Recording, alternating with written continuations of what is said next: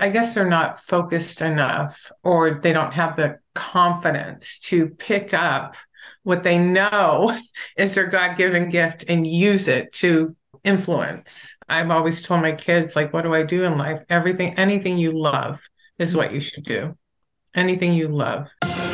Expanding possibilities, the Mindset Zone. I'm your host, Anna Malikian. And before we start, please remember to visit mindset.zone. Yes, instead of .com, it's .zone to access all the episodes and other amazing resources, all at mindset.zone. And if you want to get a free copy of my book, Mindset Zone, the first chapter, please go to mindset.zone/book. Today, my special guest is Roseanne Forte. Roseanne was a successful C-suite executive and working mom of 4. When the COVID-19 pandemic hit, she enrolled in a coaching program to put alcohol to the side for 3 months.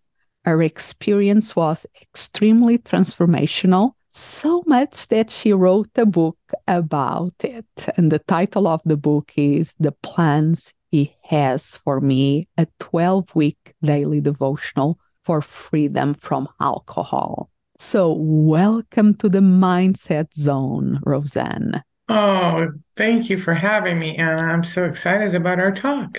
Yes, because I would love if you can start by telling us about your own journey with the alcohol that leads you to where you are today. I want to share that with people because I think it's very similar to many people's journeys. And I think a lot of people don't discuss it, right? I used alcohol for a lot of the reasons that society tells you it's normal to use alcohol, starting when I was young, to be cool, in college, to party, and business, for, business luncheons and events, conferences, right? All of those reasons. And then I had children and stress and balancing life and career. And I wasn't I used it to manage stress. And it continued to be in every part of my life, right? Whether I used it for romanticism with my husband, or, I'd go to birthday parties with my 2-year-old, and there was alcohol there. And I remember thinking, when is it not there? Right? I think this is a fascinating and one of the reasons that I thought that you will be a so ideal guest in the Mindset Zone is because all of us have our own kind of mindset, belief system around alcohol and our relationship with it. Mm-hmm. So alcohol is this legal drug after a certain age that we can go anywhere and buy it and have it in the house. And there is a relationship that we establish with this very powerful thing. I love my glass of red wine once a week when I go out for a meal. And I'm very lucky to be able to keep it very much on that level. And at the same time, I know that during the COVID-19 and the lockdown, when I was not going out and I was opening that bottle of wine in the house, sometimes one glass became 2 glasses because I was the only one drinking in the house. During dinner, I will open the bottle. Oh, I had to start to serve myself the glass, put the bottle away with my vacuum thing. That way was the way that I had to control it. That I know, and by our conversations before and so many other people, alcohol can become a totally we can use it in so many different ways. We are self-medicating with it. Right. And I think that's where my use was. I know there's different types of problem drinking, whether it's binge drinking or mine was clearly to check out and manage anxiety. And I think that's when the problems start, because you don't have these mechanisms to deal with, healthy mechanisms to deal with your anxiety. And then one day you go like, this is, you're doing stupid things. You might be saying something, you might get in an argument. There's so many things that we do when we're under the influence. We're like, I really got to cut back. And then you go, uh-oh, like, why can't I? And you get stuck, and there's not a lot of people talking about it, right? Openly. You believe that, well, for a long time, even I believed that AA was the only option. And I'm like, and AA has helped so many people. It's really saved lives. So I don't want to knock it. But from my perspective, and I think from a lot of people's perspective, I may have been, I don't know, I would have had to get myself in a lot more trouble, to kind of get to that point. But for me, I just didn't know that there were other ways to control this. And you try this mental gymnastics, and here's where the mindset comes in, right? The mental gymnastics that we have with ourselves, trying to control it, like only after 5, only with other people, only on weekends, only on holidays, only on vacation. But even that, we start not being true to our word. So it starts to affect our self-esteem. Self-esteem, and we start not believing in ourselves, right? So it's really quite the spiral down in mental health, I would tell you. And the lie for me is what the alcohol industry tells you it gives you. In my experience, it steals everything from you. It steals your health. It steals your mental wellness. It steals your connection to other people, like true connection to other people. It steals your purpose. It steals your productivity. If I haven't listed enough things. Yes. Right? And I find because you're saying the people will pay, okay, I do this only if, and they accept, and we start to accept. And then we start, I had promised myself to do that self-esteem down spiral of mining our self-esteem. And it seems that you are getting in that vicious circle there, and that you didn't got driving under the influence or nothing like that make you radically have to do something about, but you were feeling that something was not. Let me just be clear. I drove under the influence way too many times. But never, you never got the ticket for it. I did, actually. I did. Wow. I didn't knew that part. Yeah, great. Over 10 years ago. And it was one of those instances where I was having marriage difficulties, and it was kind of a self-harm thing. Instead of solving for it, I self-destructed, and I did get a DUI. Yep. Not recommended under any circumstances. No way. For so many reasons. We can go over the list of reasons. And the interesting thing from there until you really decide to do something about, how many years? 10. Wow. You can mess with this, what I call psychological slavery, for a long time, being tied down to something that you don't want to be tied down to. And I could have gone maybe for another 10 years before I would have, and in those 10 years, your tolerance is increasing.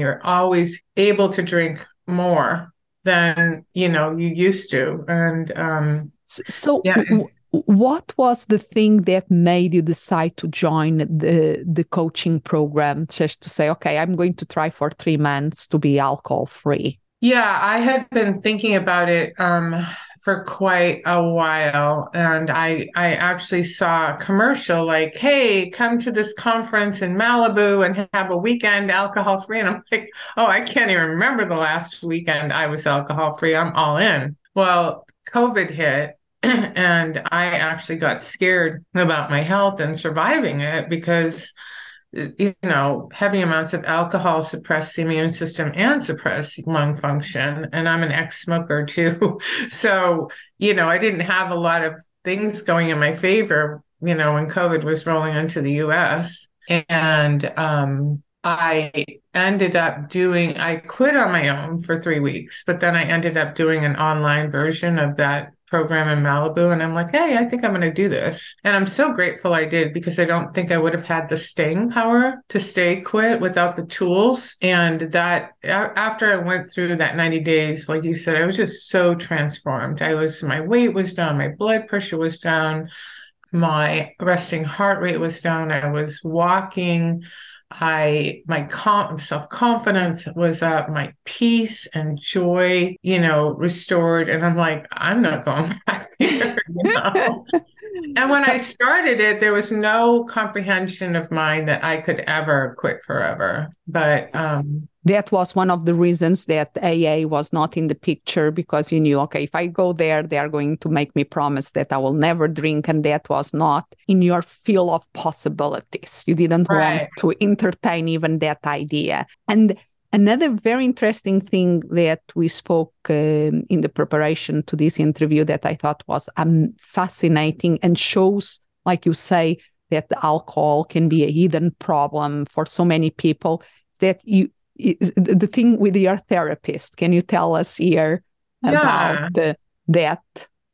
Yeah, so I was going to a therapist. I had a little bit of PTSD from my marriage, and I was going there, and I was solving for a lot of problems. And I don't think I realized that alcohol was the problem, because once I took alcohol out of the equation, I could take therapy out of the equation.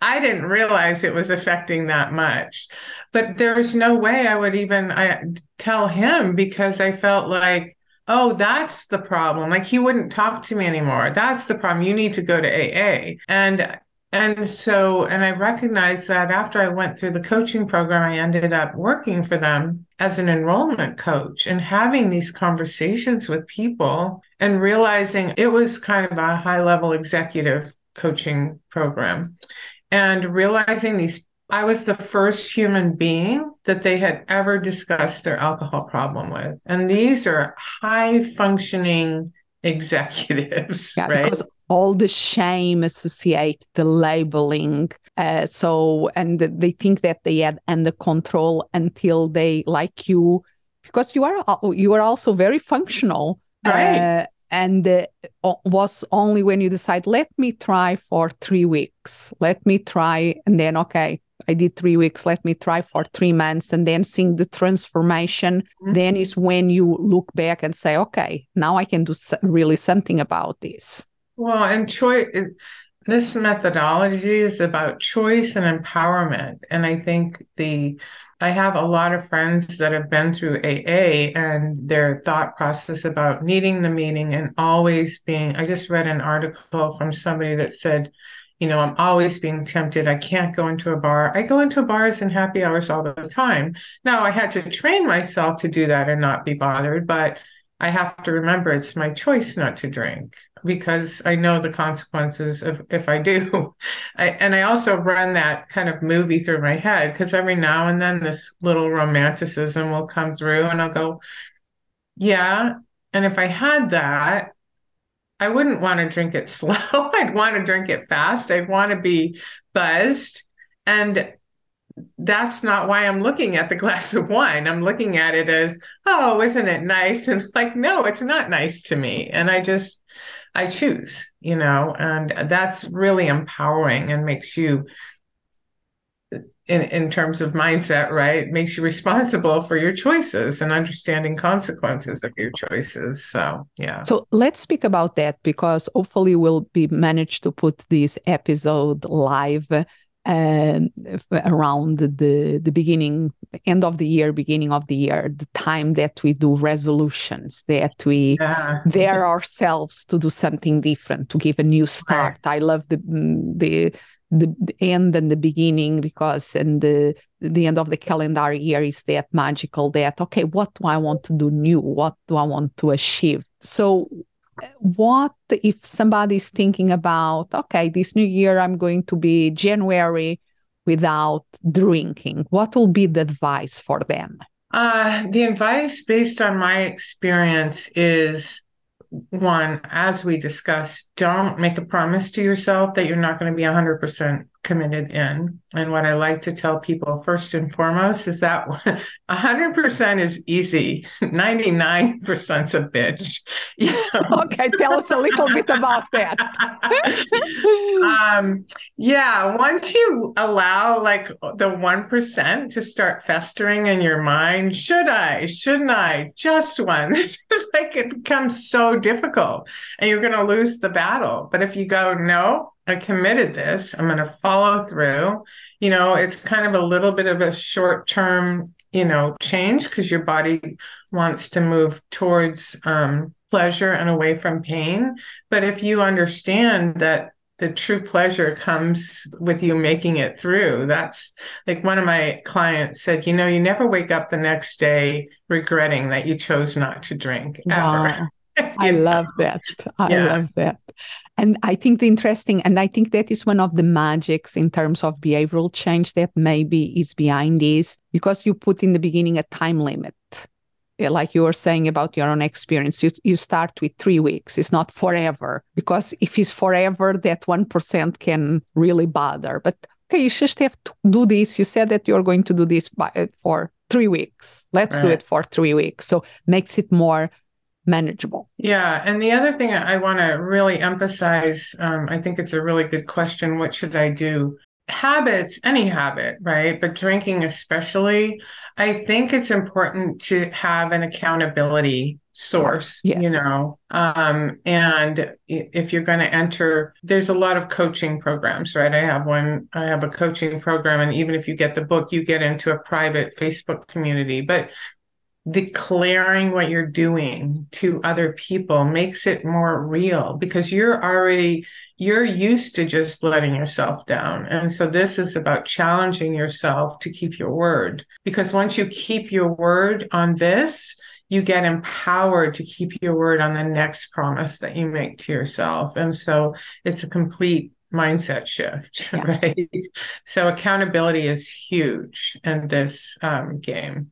So let's go back to your own journey. You decide 3 weeks. From 3 weeks, you went to 3 months. Then from that 90 days, you had the perspective to see, oh, okay, I want to keep this new path and not going back to the old one. And when was the thing about writing the book and helping others? That was as I was an enrollment coach. You know, I'm a faith-based person. I'm a Christian. I enrolled a lot of people. And a great amount of people said, I'm a Christian, it's causing me so much guilt. And I'm like, well, so I am too. This is a great program, you know. And then I realized for me that a lot of the concepts that I learned were biblically based. And so I just started writing out scripture and prayers for these particular clients. And their reaction was like, oh my gosh, you need to keep doing this. And so just one day I'd be writing it for them, really. Wow.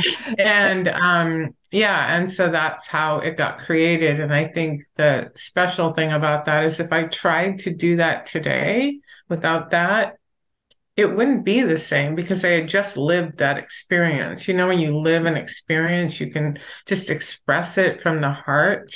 And so about what you're going through. And that's what the reviews have talked about too. It's like, you know, it's just so meaningful to understand what people go through and what they're thinking, you know, as they go through day one, you know. The program that you did was agnostic, was not a specific religion. And then you became one of their enrollment coach. So you become one of the contact people that will, if somebody was interested, you will be the one on the phone or in the Zoom to see if there was a good match for them. And then you start to know many people that were doing the program. And the ones that, like you were Christian, you start to do these reflections, the devotional kind of things, and they start to connect, and you realize, okay, maybe I can transform this into a book. Yeah, because AA is higher power, and for me, from my perspective, having purpose, using your gifts, using your God-given gifts, right? We all have a gift and we kind of throw them away for some reason during life, maybe because society tells us to, maybe because we're drinking too much and we don't have time to use our gifts. But what I like to encourage people is like, you have a gift, start using it and see where it takes you. You know, we've had people that wanted to start their singing again or play an instrument, or I've always wanted to get my real estate license, and they're in fundraising at, for nonprofits. And it's like, fulfill your dream, fulfill a purpose, use your gifts, because that's where you're going to shine. And I just think they have too many excuses. I guess they're not focused enough, or they don't have the confidence to pick up what they know is their God-given gift and use it to influence. I've always told my kids, like, what do I do in life? Anything you love is what you should do. Anything you love. And now you are helping people to get freedom from the alcohol and I presume that in your coaching program, then there is now that you took that out of the equation, that you have more energy, that you help them also to find their purpose. Yeah, that's what I did. There's 3 sections I try and focus on over 12 weeks, because a lot of people quit, dry January, 30 days, or Lent, 40 days. But it's really not enough time to really see all the transformative possibilities. Because people have said, well, why don't you just do a 30-day program? And I go, well, I wouldn't be in integrity with what my message is. And so between 2 weeks and 30 days, you're just detoxing from a substance, right? And then it gets like, okay, I'm bored. What do I do? And I just focus on a lot of, well, you took something out of your life. What are you going to put back in that provides joy? We work a lot on forgiveness of self and others, because living in the past is limiting our future. And a lot of us drink because we can't forgive somebody else, or we can't forgive ourselves. So forgiveness is that. And then the last part of the journey is just really understanding the power of what's been happening to you. You're sleeping better. You've started things. You're connecting with your kids or your spouse or your friends. You're more efficient and you have more clarity at work. Boy, when we coach people that are on commissions, it's so visible. Like, they know what clients to focus on. They handle problems quicker. Their commissions go up. They're making more. It's not only financially gaining what you're spending on alcohol, but it's just, the world becomes your oyster. But there's such a big lie at the beginning, and I just try and have this really positive approach. Like, come on, just try it for this period of time and see what's possible, and be excited to see what's possible. That's what the motivation is to continue the path, right? Yeah, the 12 weeks. And interesting thing from our previous conversations is that you start in a general program that was really helpful and transformational for you. You saw that there was the need of a more focus on your religious beliefs. You developed that. And now you were telling me the other day that some of your clients are not Christians necessarily. Yeah, I have 3 people in the coaching program. One is a declared atheist, so I don't know where he is. I'm obviously I just started the Christian coaching program recently. So one is an atheist, one is an agnostic, and one, and this is where drinking goes. Like, you keep trying to do it on yourself, by yourself, willpower, and it just doesn't work. And then she's like, you know what? I think I need to meet God. And they're all doing wonderfully. They're all, they're doing great. So, yeah. Mm-hmm. No, yeah, and this is that journey. And whatever one of my core beliefs is that there is more than one way and a path, and we have to find our own path and our own way of getting meaning. And absolutely, God can be one of a very powerful way for that. Absolutely. And the important thing is that we find that meaning. I love to bring in this podcast, I have several episodes where I speak about Viktor Frankl. That is one of my heroes, and in terms of psychotherapy, in terms of life in general, and his book, Man's Search for Meaning. It's all about the purpose, all about finding why we are here. And what I love about what part of the work that you are doing is helping people to find their why, find their meaning. Absolutely. And know that there's something better than continuing, that path, because that path just leads to destruction. And it's just having people know about another methodology to see what's possible. And I love your message of purpose, because that's where we all wake up with joy, right? Yeah. And is the way, how do you say, I think at the end, that is something quite universal. We want to, life is just a mystery. It's just this weird thing of us having life and consciousness of our life. Because there's lots of life around us in nature, absolutely beautiful. But this thing that we as human beings are conscious that we are alive, and we are conscious about the universe in this incredible dimension is crazy and beautiful, and so many things at the same time, that finding a purpose gives a sense of direction, gives a purpose. I don't know how to put it another way.